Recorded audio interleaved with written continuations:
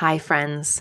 Before we dive into today's episode, I wanted to let you know that if you like what we talk about here on the Belonging Podcasts, I think you'll really love my book. It's called Root and Ritual: Timeless Ways to Connect to Land, Lineage, Community, and the Self. And it is available right now wherever books are sold. It is a beautifully illustrated guide to connecting with the earth, your ancestors, and your communities as you come home to your whole self. Though we live in a radically different looking world, the needs of our bodies and spirits are the same as the ancestors we come from. I divide this book into 4 parts: land, lineage, community, and self. And I take you on a journey for engaging more deeply with your life. I provide stories from my own life, and I share rituals, recipes, and ancestral wisdom, journal prompts to support you on your individual and unique and sacred path. You can get more info and bonuses at rootandritualbook.com and pick it up at your favorite bookstore, online, or in person. Thanks for all your support. It means the world to me.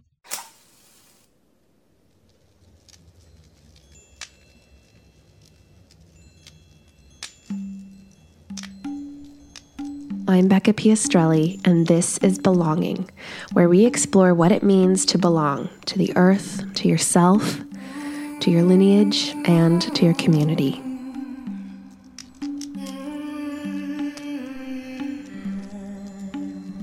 Welcome back to me from little winter's rest. And what do you think of the new look and sound? It was time for a change. I needed to shift things around, shake it up.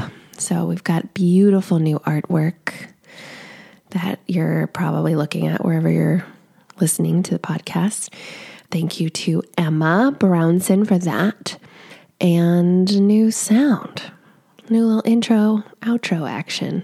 That was exciting for me to creatively change things around and even go deeper into this work of belonging, which is a lifelong journey for me and a lifelong journey for you. So I'm back from winter's hibernation, a much needed winter's rest, where I really powered down, attempted to spend less time on my phone, although some days were better than others, and got quiet, rested, something I really needed. Actually, if you're on my newsletter list last week, I told you how it went. And what I did was I think I mistook hibernation for isolation, which is interesting because I am an extrovert, meaning I derive energy from interactions with other people. I still like to be alone sometimes, but I feel energized by being with people. And I was just like in that sort of late fall, early winter, feeling cold, feeling tired, maybe a little burned out vibe. And I was like, I just want to be alone. And I have an introverted husband who's like, I definitely want to be alone. And I was like, let's be alone. And it turned out to actually be a little bit of suffering for me, in which I confused hibernation and isolation and realized on the deepest levels of my soul that we need connection. It can be boundaried connection. It can be time-blocked connection. It can be a dip in and dip out, what my friend Leanda Swain calls a quick hang. I'm down for a quick hang, or talk on the phone, but we need it. We really, really need it. And that was my big lesson, I think, from my winter's hibernation, was we need each other. And it was really important for me to feel that and reach out for support when I didn't necessarily feel super resourced. This term resourced, meaning I didn't feel like I was like on 100%. My cup was not full. When my cup isn't full, I have this little pattern of being like, well, then I can't reach out because maybe people will take from my resources and I have nothing to give, instead of being like, oh, receiving energy, reaching out and saying, hey, I'm exhausted. I'm doing well. I'd love to connect. Are you open to it? I need support. Are you open to it? And I did that, and I was so nervous. And it ended up being a really, really beautiful, deep healing lesson for me in receptivity and asking for support. So I'm on the other side of that. And it's January, and I'm still kind of cozy, bundled up, sleeping a lot. But I wanted to get back at it with this podcast. Really did. So I've got the first interview of 2020, or whenever you're listening to this, and it's with the amazing Ariella Daly, aka Beekeeping in Skirts on Instagram. So Ariella is a beekeeper, writer, teacher, and musician. She lives in Northern California, a little bit north of me. And her work with the bee came through a lifelong interest in human connection with the non-human world. She is trained in the European shamanic tradition with the bee and the serpent as its central motifs. I read these words and I didn't fully understand them, but my body said, I want more. So within that tradition, she's trained in the healing and seership modality known as the pollen method. Her work is a fusion of her love for the natural world and embodied womb-centric practices. She is so cool. And she teaches the practicalities of beekeeping in a natural way. And she's also I took a little workshop from her many years ago. And the way she talked about the bees felt so much less clinical than other beekeeping. I don't keep bees. I just take beekeeping classes. I've been taking beekeeping classes for at least 10 years. It's coming. It's coming down the pike. I just want to feel prepared. You know that feeling? I just want to read all the books and take all the classes before I dive in. It's like the universe is like, no, you need to just get started, get your hands dirty. Well, that's coming. But Ariella talks about the bees and hives and queens and every little part of it, honey, propolis, royal jelly, the waggle dance, with such a deeply reverent perspective and respect for the bees, even about being stung. We talk on this interview about how she understands and receives the medicine of being stung by a bee. It's just so cool. We talk about how the bees came to her. We talk a little bit about cool stuff about bees. But I really wanted to dive in deeper to the esoteric, to the spiritual realm, and to the ancient way of the Melissae, the bee priestesses, the oracular storytellers, the oracles of Delphi in Greece, ancient Greece. It's so cool. We really get into it. So I'm really excited to keep bees someday. And I think Ariella will make you want to do that too. So take a listen to my conversation with Ariella Daly.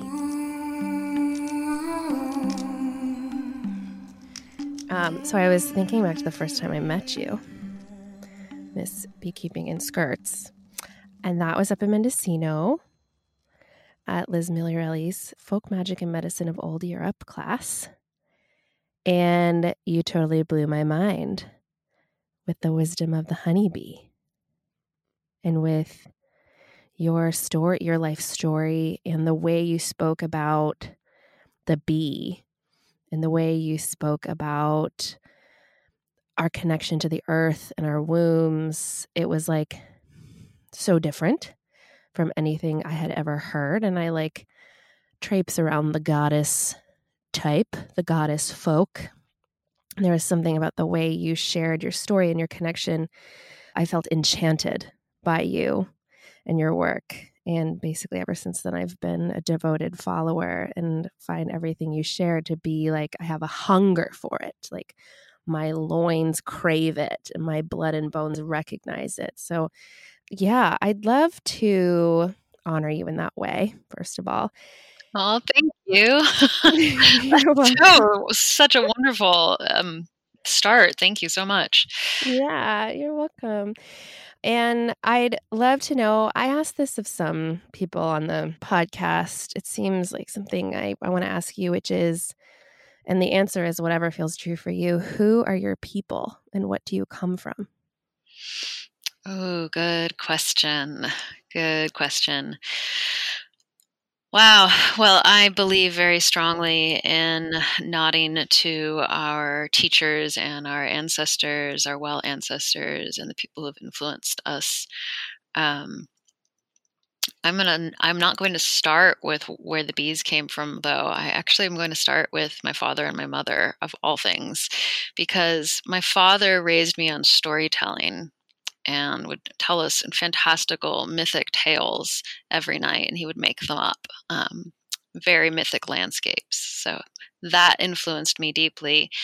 And my mother, who is fiercely devoted to the natural world, and my childhood was filled with encounters with the natural world. So the weaving of these two things made me very hungry as a young teen for understanding sort of where those two things meet. Where what's the confluence between the wild natural world and all the magic of encountering the owl at dusk and the stag on the road, and all of those moments with my Celtic Irish lineage, especially living in California, as I was growing up, trying to reconcile what it is to feel cut off from roots, what it feels to be cut off from the land that you feel like your bloodline comes from, and also how to make peace with being what I would call now a white settler, although I didn't have the language for it at that time.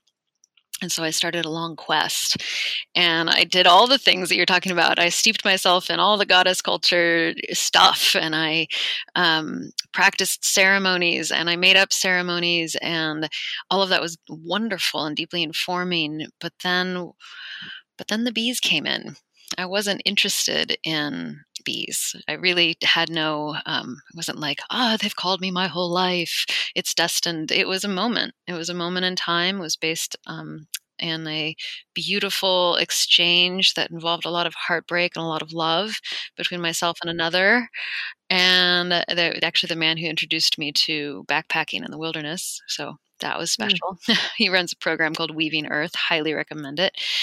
And through that, I just had one of those encounters where I was fully spirit led by the magic of the honeybees. And they brought me to the teachers I've been working with for the past 10 years. So my teachers in terms of the honeybees and this current lineage that I've been studying within are namely Naomi Lewis, Kate Sheila, I never know how to pronounce her last name, who is involved now in she lives in California now and does a lot of dance work. But Naomi Lewis runs the Lyceum, formerly called the Path of Pollen, and it's a school in England at the Sacred Trust that works very deeply with women's wisdom and European bee shamanism. Now, I don't even know that was a thing when sounds delicious. Yeah, it is. It is. So yeah, I started with her partner's book, Simon Buxton's book, The Shamanic Way of the Bee, that was handed to me, and then a series of synchronistic events. That's where I come from. Beautiful. Yeah, I love to know more about the way the bee came in, because I'll just contextualize for me. Like, I grew up knowing that bees were important to like the survival of the planet, and also like fearing their sting, and also being like, I don't know, it was sort of that like basic progressive education of a child where I was like, I know, like very much in my head, like I know bees are important and we want to save them. Also, it might sting me, and they make honey, some of them, right? And there was something about the way you talked about bees to me, which is maybe like 4 years ago now, where I was drawn into like, oh, there is like wisdom here. There is like sisterhood here. There is like ancient knowledge here. It's like a wooing. It felt so exquisite. And so I'd love to know more about how the bee came in, and maybe what your this is a huge question, I'm realizing, but what your relationship is with the bee, and hoping that those who are listening here, wherever they are in relationship to bees, can sort of tap into that more deeply. That's a wonderful question, and it's one of the leading questions of my life. I will continue to be asking it of myself for a long time, but to me, there's two sides to it. There's how did the bees come in as bees, as an actual organism to my life, and then how did they come in the more what you could call mystic, wombic, esoteric way. And I'll touch on that first. So, honeybees in particular, a little shout out to all the solitary bees and bumblebees in the world. We love you too. But honeybees and Apis mellifera, which is the Latin name for the European honeybee and also the honeybee that you'll find in Africa, have this long interwoven relationship to humans living with and side by side, like with as in beekeeping and side by side in the wild with bees. So humans have been living next to bees or with bees and enamored with bees for millennia. And one of the traditions that grew out of our fascination with the bees were the temple priestesses in the ancient world in Greece, pre-Hellenistic Greece. I'm hoping I'm pronouncing that right. I always worry when I'm on podcasts, but ancient Greece, prior to the advent of patriarchy as we know it today, or the beginning of the pantheon of the gods that we would call the Olympian gods. So prior to, there was a very long-standing tradition of oracular priestesses known as the Melissa, which means honeybee. And the honeybee was seen within that tradition and many others. You'll find this in Norse mythology, you'll find this in Lithuanian mythology, but I'm going to speak specifically to the Greek lineage piece from that I've learned from my teachers who have their roots in England and also trace back to Lithuania and from there back to ancient Greece. So within this ancient, ever new and indefinitely ancient way, there's an understanding that the bees can go between the worlds. And what I mean by that is they can traverse our experience of ordinary reality and then the non-ordinary reality that one experiences in places like dreams, shamanic journeys, and altered states. They were also beings that seemed to issue forth and bring life from the womb of the earth. And when you look into ancient traditions such as the Melissa tradition, there is such a big emphasis placed on the womb. The path of pollen or the lyceum is a wombic tradition or a gynocentric tradition, meaning that it places paramount import on the womb as a dreaming vessel, as a seeing vessel, as an oracular vessel. Oracular meaning someone who speaks through or from the earth through their body. So using the womb as a place or a seat of wisdom. We don't have that in any model in our current modern day culture. We have to find it. We have to go seeking it. So many women that I work with don't even know at first how to drop into the womb. What is it? What is that? What does that feel like? Where is that even? Like, I know it as like I had cramps and I want to be connected to it, but what does it mean for it to be a seat of wisdom and power? And so to paint a picture in ancient Greece, particularly at the Oracle of Delphi, although there were other places like Dodona, priestesses or bee women, known as the Delphic bee or the Melissa, would go, or the Pythoness, which is synonymous with the same role, would go into a chamber in the temple and sit on a tripod with legs parted and inhale from the earth, the wisdom of the earth, and speak prophecy. Prophecy not necessarily being about like this will happen or this won't happen, but what does it mean to speak for the earth as a vessel of the earth, just in the same way that the bees come pouring out of the earth and out of the caves and out of the trees, bringing fertility, bringing abundance, and teaching us about eros and lovership with the animate earth. So that's part of it. Casual. Wow. Yeah. I also got covered head to toe in bees as my like accidental initiation into working with them. So that's how they came in physically. Wait, in one moment? Yes.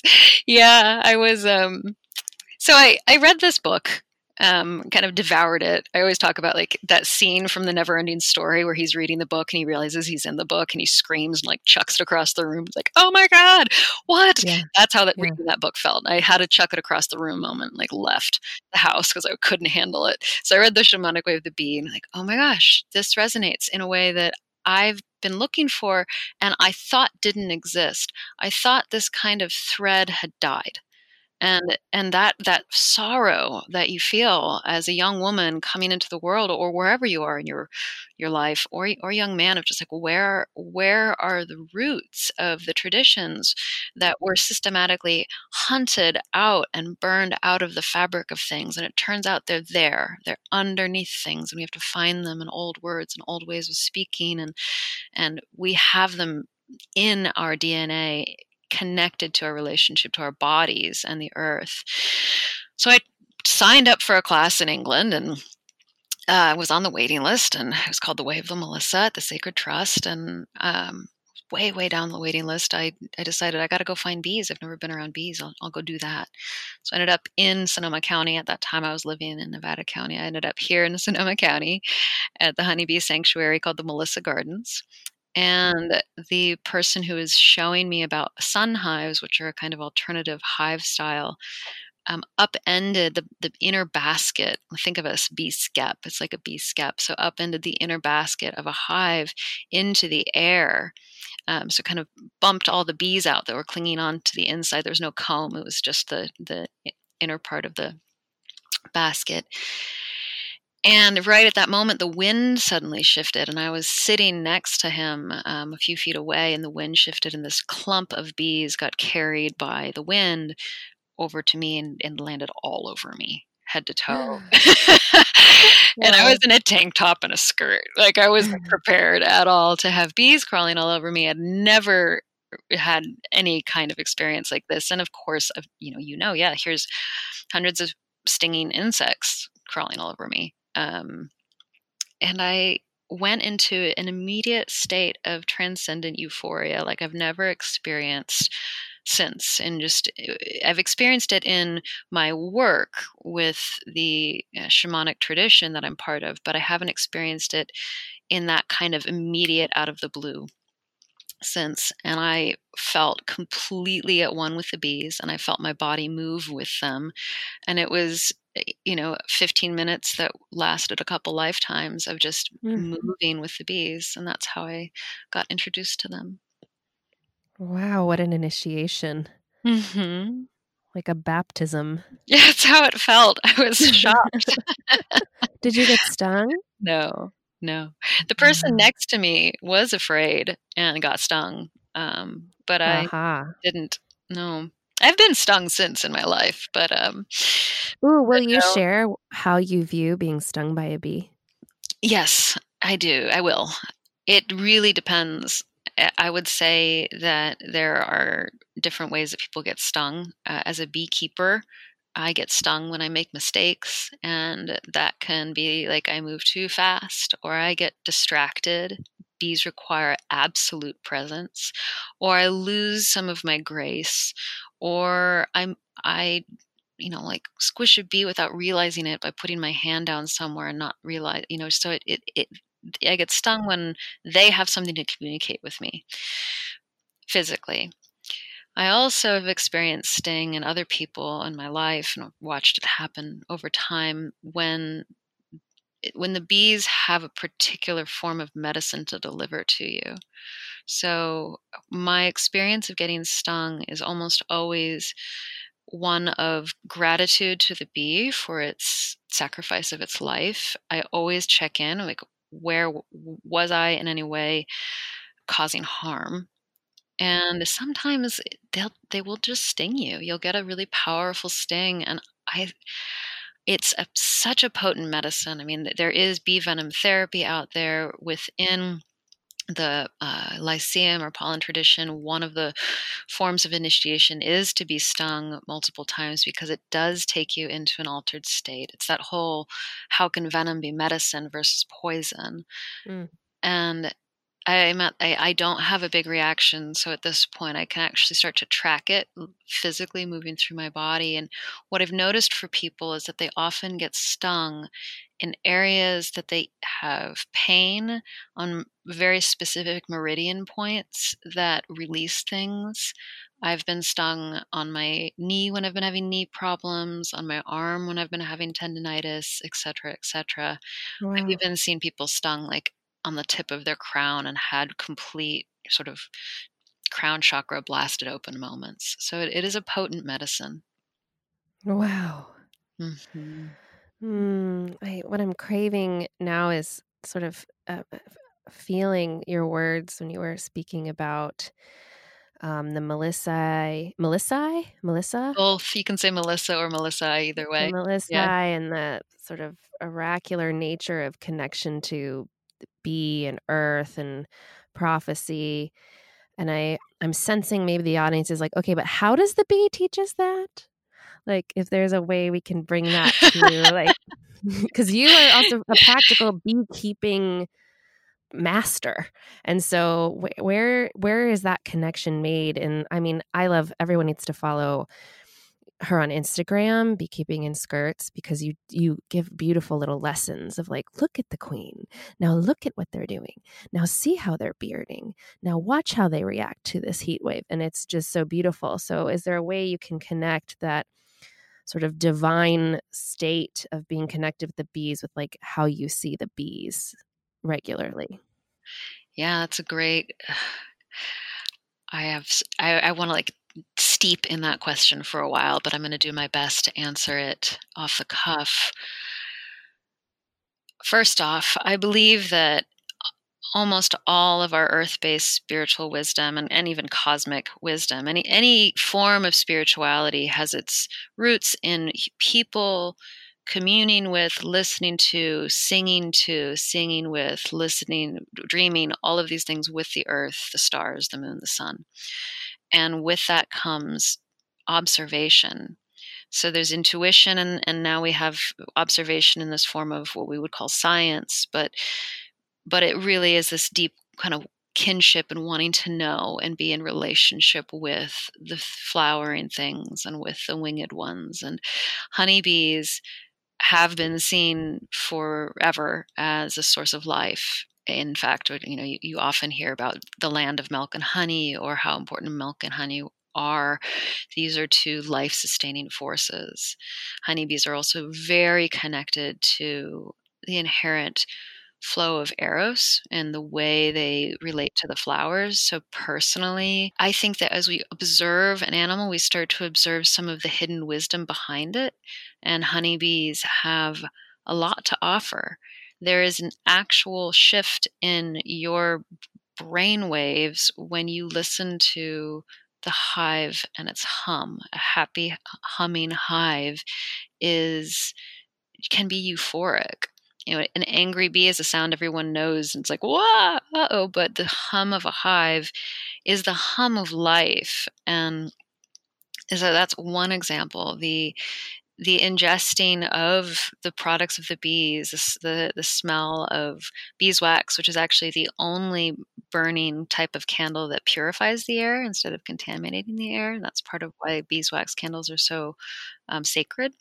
So there's that piece. There's the fact that everything within a hive that a human consumes, including sting, is healing, has never been able to be reproduced in any kind of artificial sense, and is perceived by many people, even if they aren't necessarily spiritual or have a spiritual kinship with the bees, is perceived almost as an alchemical experience because honey, wax, pollen, propolis, royal jelly is all secreted from within the bee. So a bee ingests nectar from flowers, and then it goes through a process within her being and comes back out as honey, which is then medicine for the hive and medicine for the people.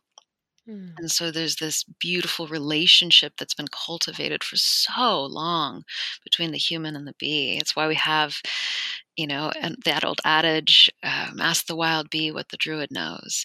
There's Mm. a sense of stored wisdom.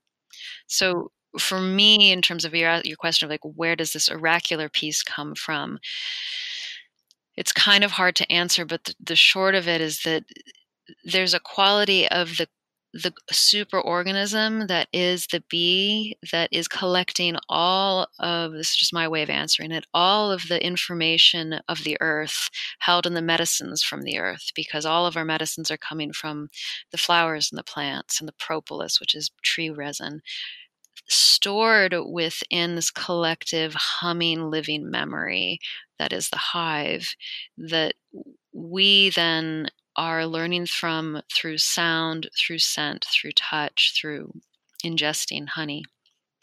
In fact, even there is a belief that the oracular priestesses possibly even drank fermented beverages that included honey in their to go into some of their altered states. So Hmm. that's one lens to look through. Wow.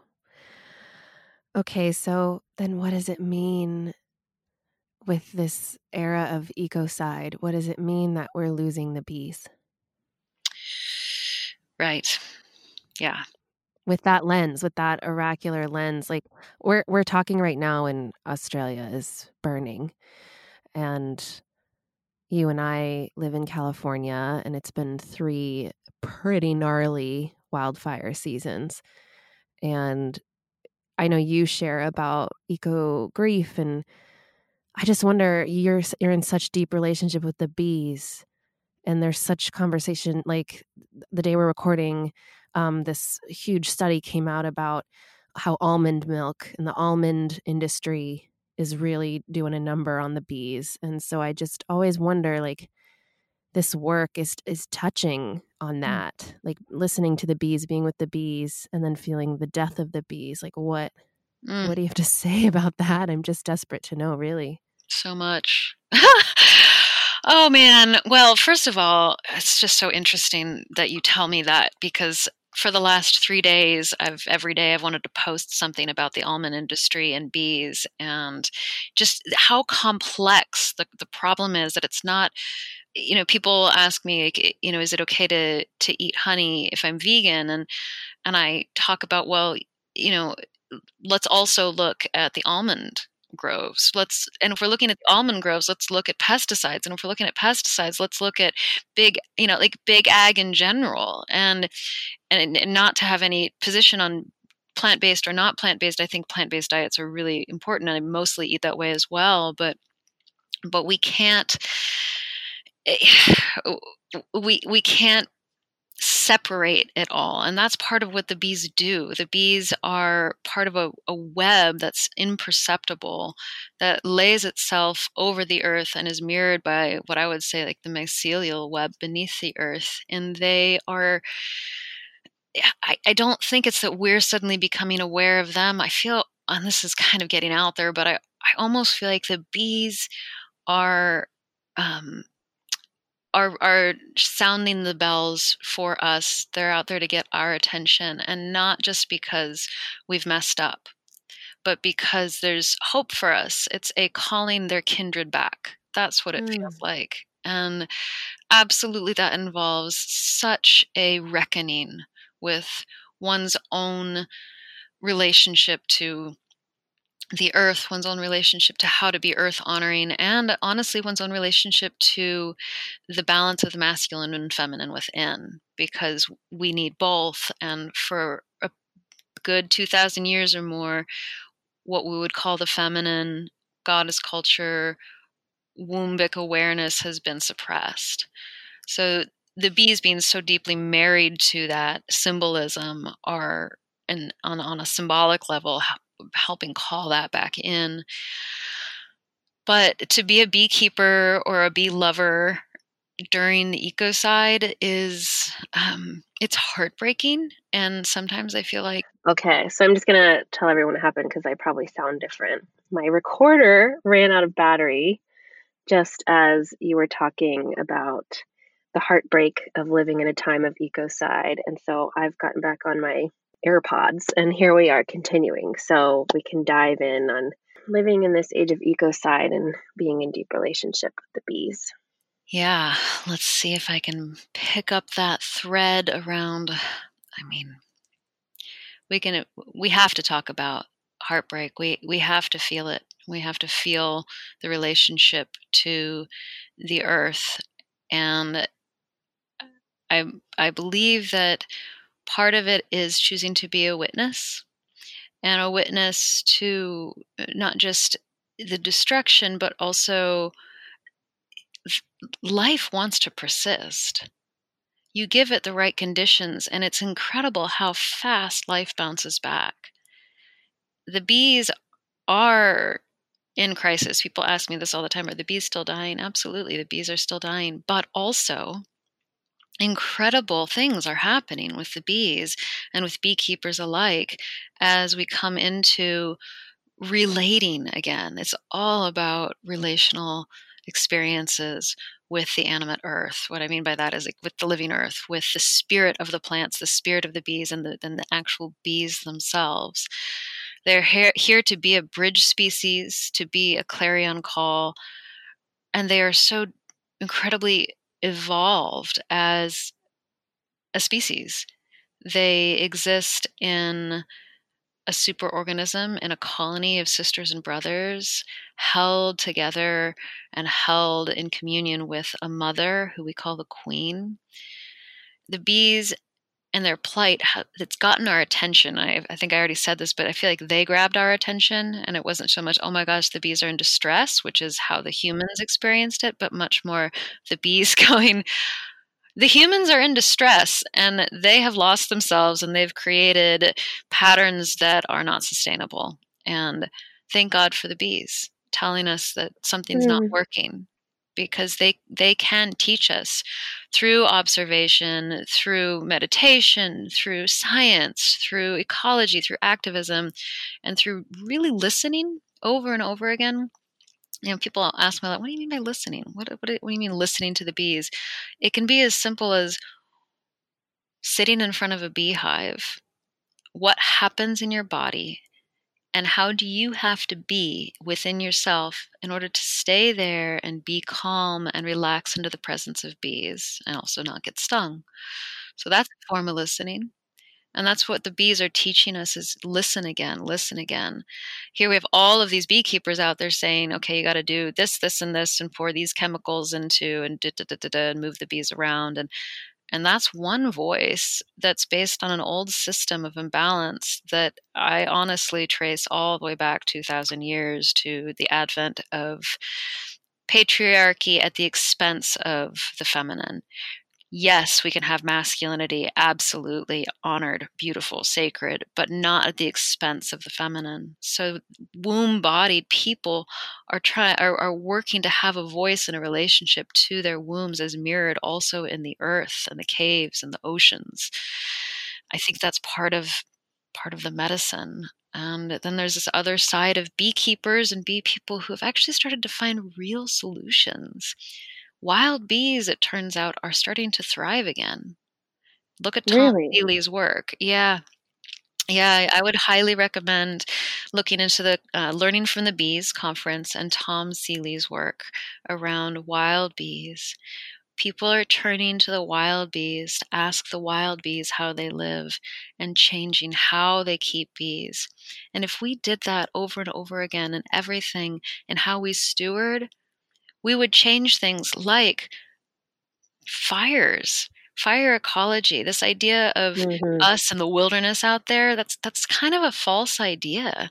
There was always tending to the land. People actually did cool burns so they would prevent something called hot burns, which is what Australia is experiencing now. Mm. So we are not cut out of the fabric of things. We need to weave ourselves back in. Mm. Yeah, I'm really feeling in your words this concept you're talking about, which is the bees being the bridge. And it's, whether it's a bridge back to old ways or bringing old ways into a new way of being. I've had a really hard time feeling any sort of comfort or hope, but you've given it to me in this moment of like the gift of listening and of tuning in with, yeah, what the bees are telling us, what the earth is telling us. And it's just so interesting. The sort of bee conversation is just like the bees are dying and it's our fault. And it can feel just so fatalistic. It can feel like, why, it just doesn't really always give me action beyond like, should I stop drinking almond milk? But there's something here where I want to go sit in front of a hive and hear the hum. And I want to understand it in a deeper way, feel it in my bones. It's very resonant, no pun intended. You can really feel it, and it's so necessary that we have to feel the eco grief. We have to.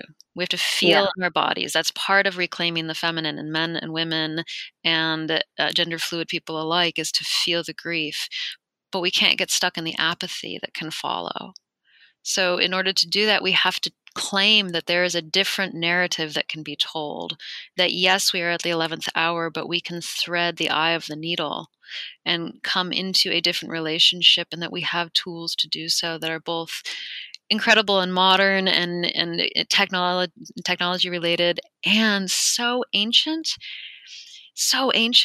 and that ancient wisdom, while there are lineages that are kind of resurfacing and incredible research going on, and traditions coming back up, and indigenous wisdom connected to the bees or the whales, or there's also the fact that you, whoever you are listening, that you, Becca, have a body, and that body is so wise and is so connected.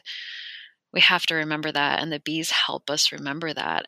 Interestingly enough, they're beings that can completely disembody and re-embody in the form of swarming. They give birth to themselves over and over again. And so they have this way of showing us, yes, that they're bridges. They're bridges from death to life, to death to life again. They're a bridge between the wild and the domestic, because no beehive is ever truly domesticated. They Mm. are a bridge between this world and the other world, which is why people have seen them as representing souls coming into the body and souls leaving the body. They're seen as midwives to death.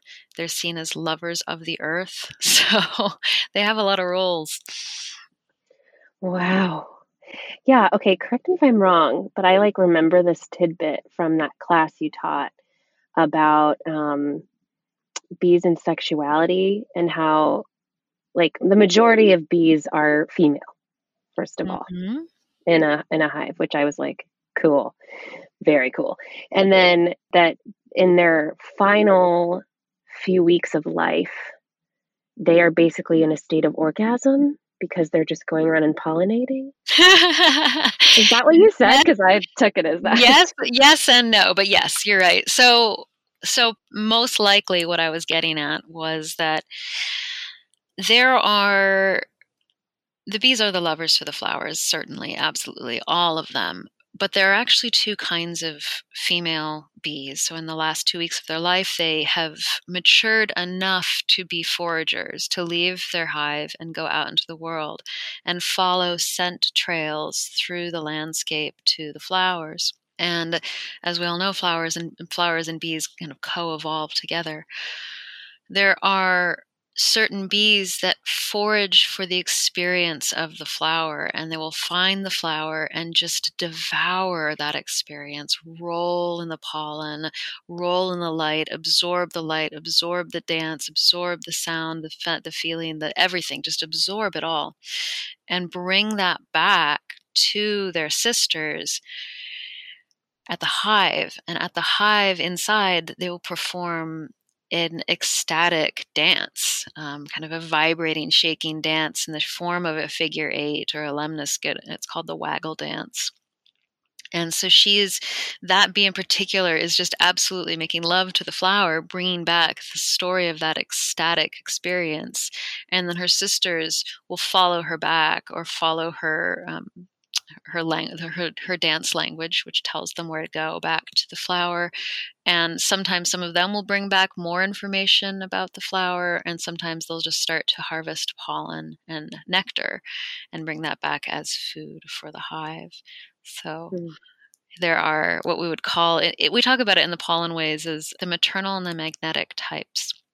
The magnetic Mm-hmm. being she who is magnetized to the earth and magnetizes the earth to her, and the mother maternal as she who provides that nectar of life, and that within the landscape of what it is to be a woman, we are looking at these relationships to the bees, or these ways the bees have taught us to relate, and seeing how can we be both. And we are starting to have a place where we can talk about goddess culture again over the last 60, 70 years, and a place for the mother. But what about the magnetic? What about she who is sovereign in her sexual experience and exploration and ecstatic, like lovership with the earth and with all things? And where does she have a role to play in Mm.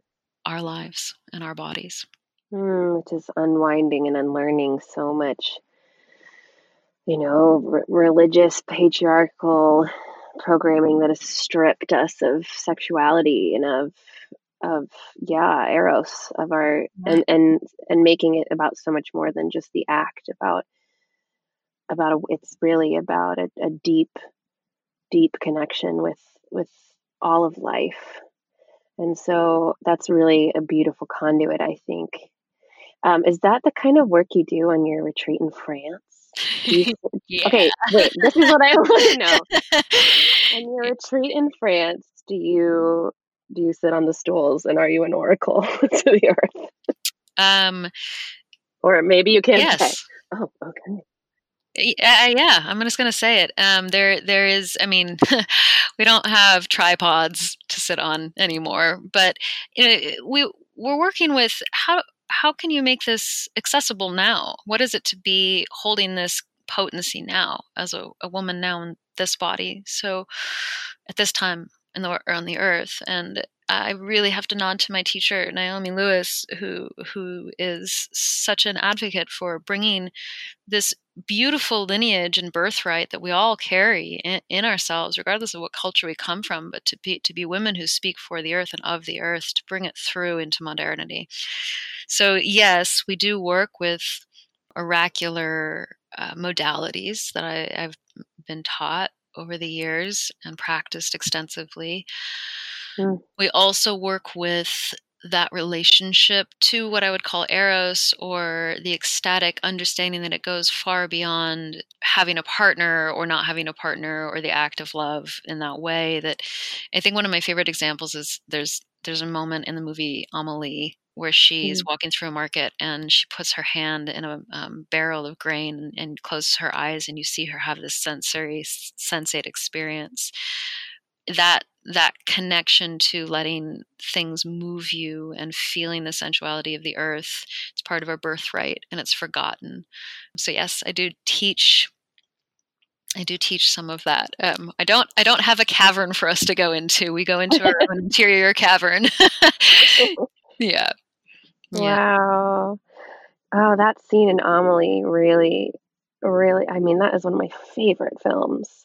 And I think one of that scene and a few others, even when she's like guessing how many people are having orgasms right now, or like Yeah. there's just, and the way her face, is just like filled with like delight and mischief and wonder. And I think I'd never really seen that before. That came out, I was in college and I just felt so delighted. And and I love how you're connecting that experience, especially for folks who like maybe feel like a fear of connecting with their bodies, a fear of connecting with sensuality, with eros, with bees. Shit. Sure.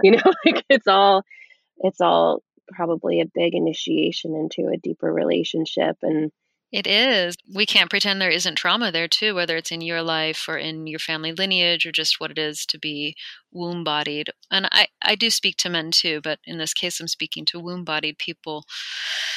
We have to touch the traumas that are there. And so sometimes the way in is, what does it feel like to run a rose down your cheek and smell the scent of a rose? And then what does it feel like to imagine that you are that rose, to flower? What is it to be she who flowers and she who flows?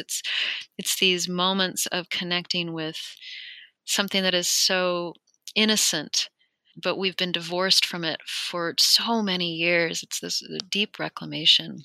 I man, time goes so fast. We have to wrap up soon, but I have one more question, which is probably a really big one. But what the role of the serpent?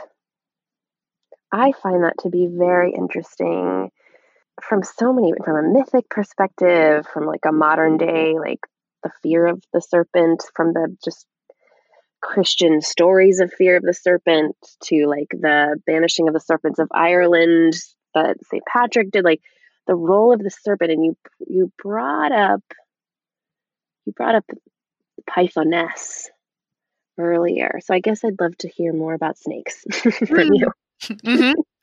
Yeah, I just hang out with venomous creatures as my allies. But, like celebrate the beauty and the fertility of the earth, but hang out with. Well, okay, a python isn't venomous, but I always think it's funny. Yeah. So, okay, to talk about the serpent, we have to go back to how people have perceived different animals and perceived the earth. So life came from the earth. The earth was seen as both womb and tomb. And in the springtime, two very distinctly powerful beings that carried potent medicine and also carried death showed up. The snakes came out of the holes and the caves and the caverns of the earth. And it was believed that they lived in the womb of the earth, like they lived in the underworld. And the bees came out of the earth or came out of trees and caves. And if we look at the earth and remember that the earth was seen as Gaia or as mother, there's this immediate connection between the serpent and the bee as being rooted in the feminine.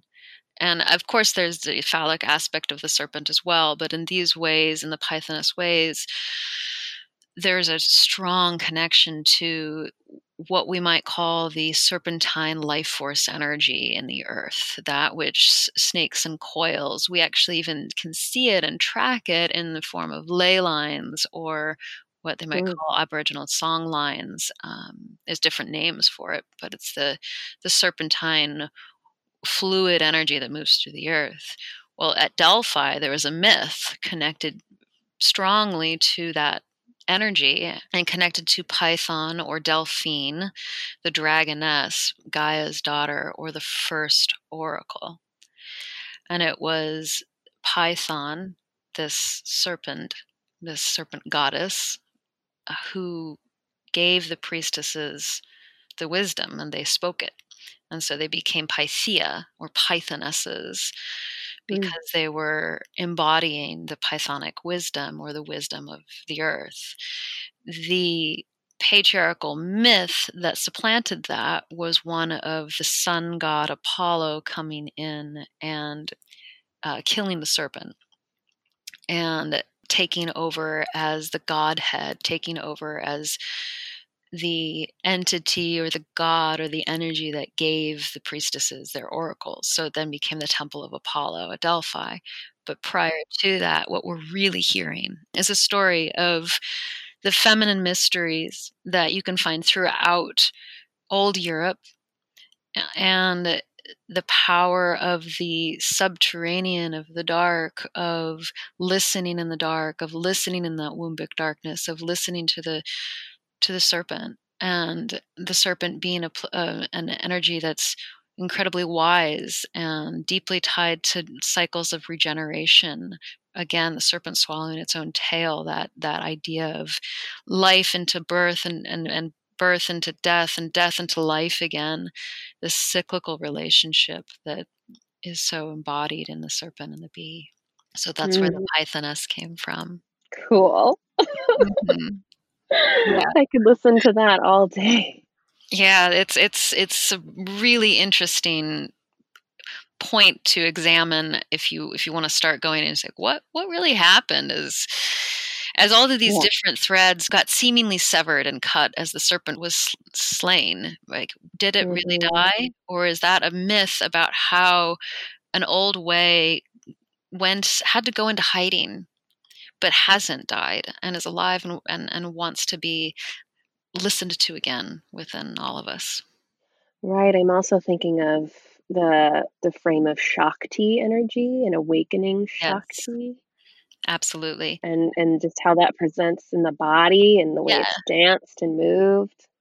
Yeah, absolutely. So bringing it up through the body. So again, like the oracular temple priestesses were bringing up what they would call like the breath of the serpent and the breath of the earth through the lower part of their body, and then speaking it out through the upper part of their body. Right. So that's why they were sitting over Mm. the crack in the earth and breathing in the fumes of the serpent.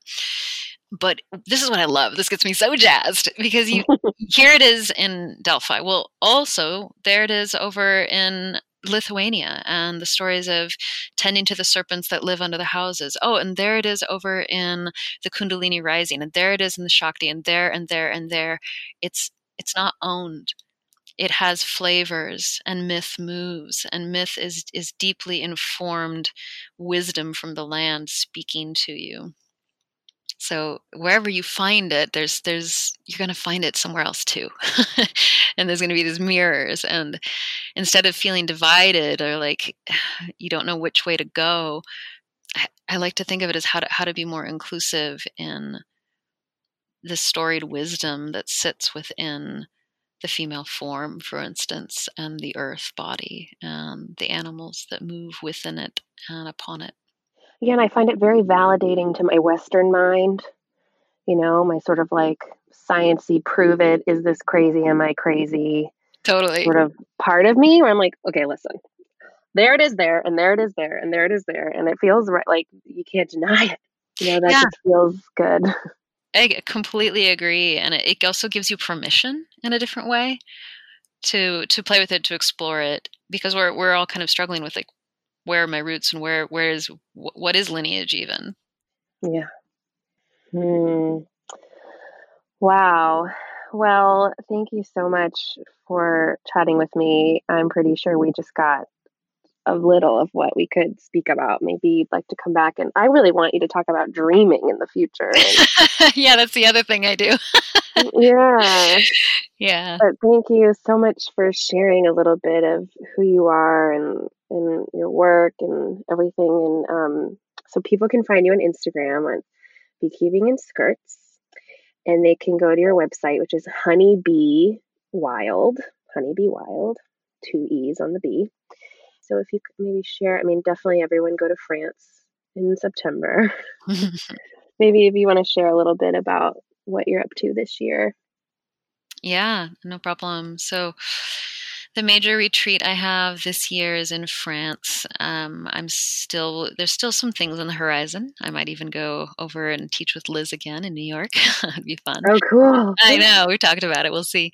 So the France program it's actually filling up kind of fast. So we just Oh, put got that it. out there. But it is a week in France. I also do online classes, and I do dream teleconferences for people that are usually either 5 weeks or 6 weeks, working with the bees and also with the serpent and intentional dream work. So that can be a nice kind of toe in the water around working with bees beyond the physical.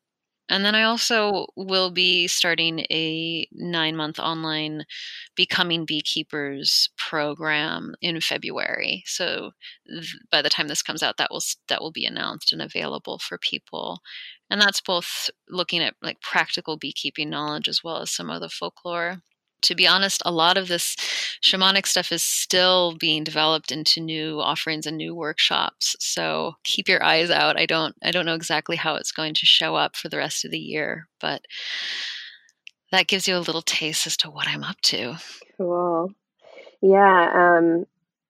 Just to say for anyone out there who's considering keeping bees and maybe feels a little green, there are different methods and schools of thought, and I have to say Ariela's is like of natural, the loving, earth loving ways, and so highly recommend. I haven't taken it with you. I'm not a beekeeper yet, but just from having conversations with various beekeepers, I now feel pretty strongly that there are ways to do it that actually feel more earth and nature and bee honoring than others. And I think yours is one of those. So I Thank wanted you. to promote it in that way. I appreciate that. That is my aim. And I feel like I'll be learning about how to do that my entire life. So you can join me on that journey if you feel like it. Well, thank you again for joining me. It's such an honor. I just love your work so much and love the retreats you're teaching and taking people on. And this podcast in particular is really such a gift. So thank you. Thank you so much for joining me. I know your time is sacred, and the fact that you spent it with me talking about belonging means a lot. If you want to access show notes or links to old episodes, check out belongingpodcast.com. And if you know a friend who could really benefit from listening to this episode, share it with them. I'll talk to you soon.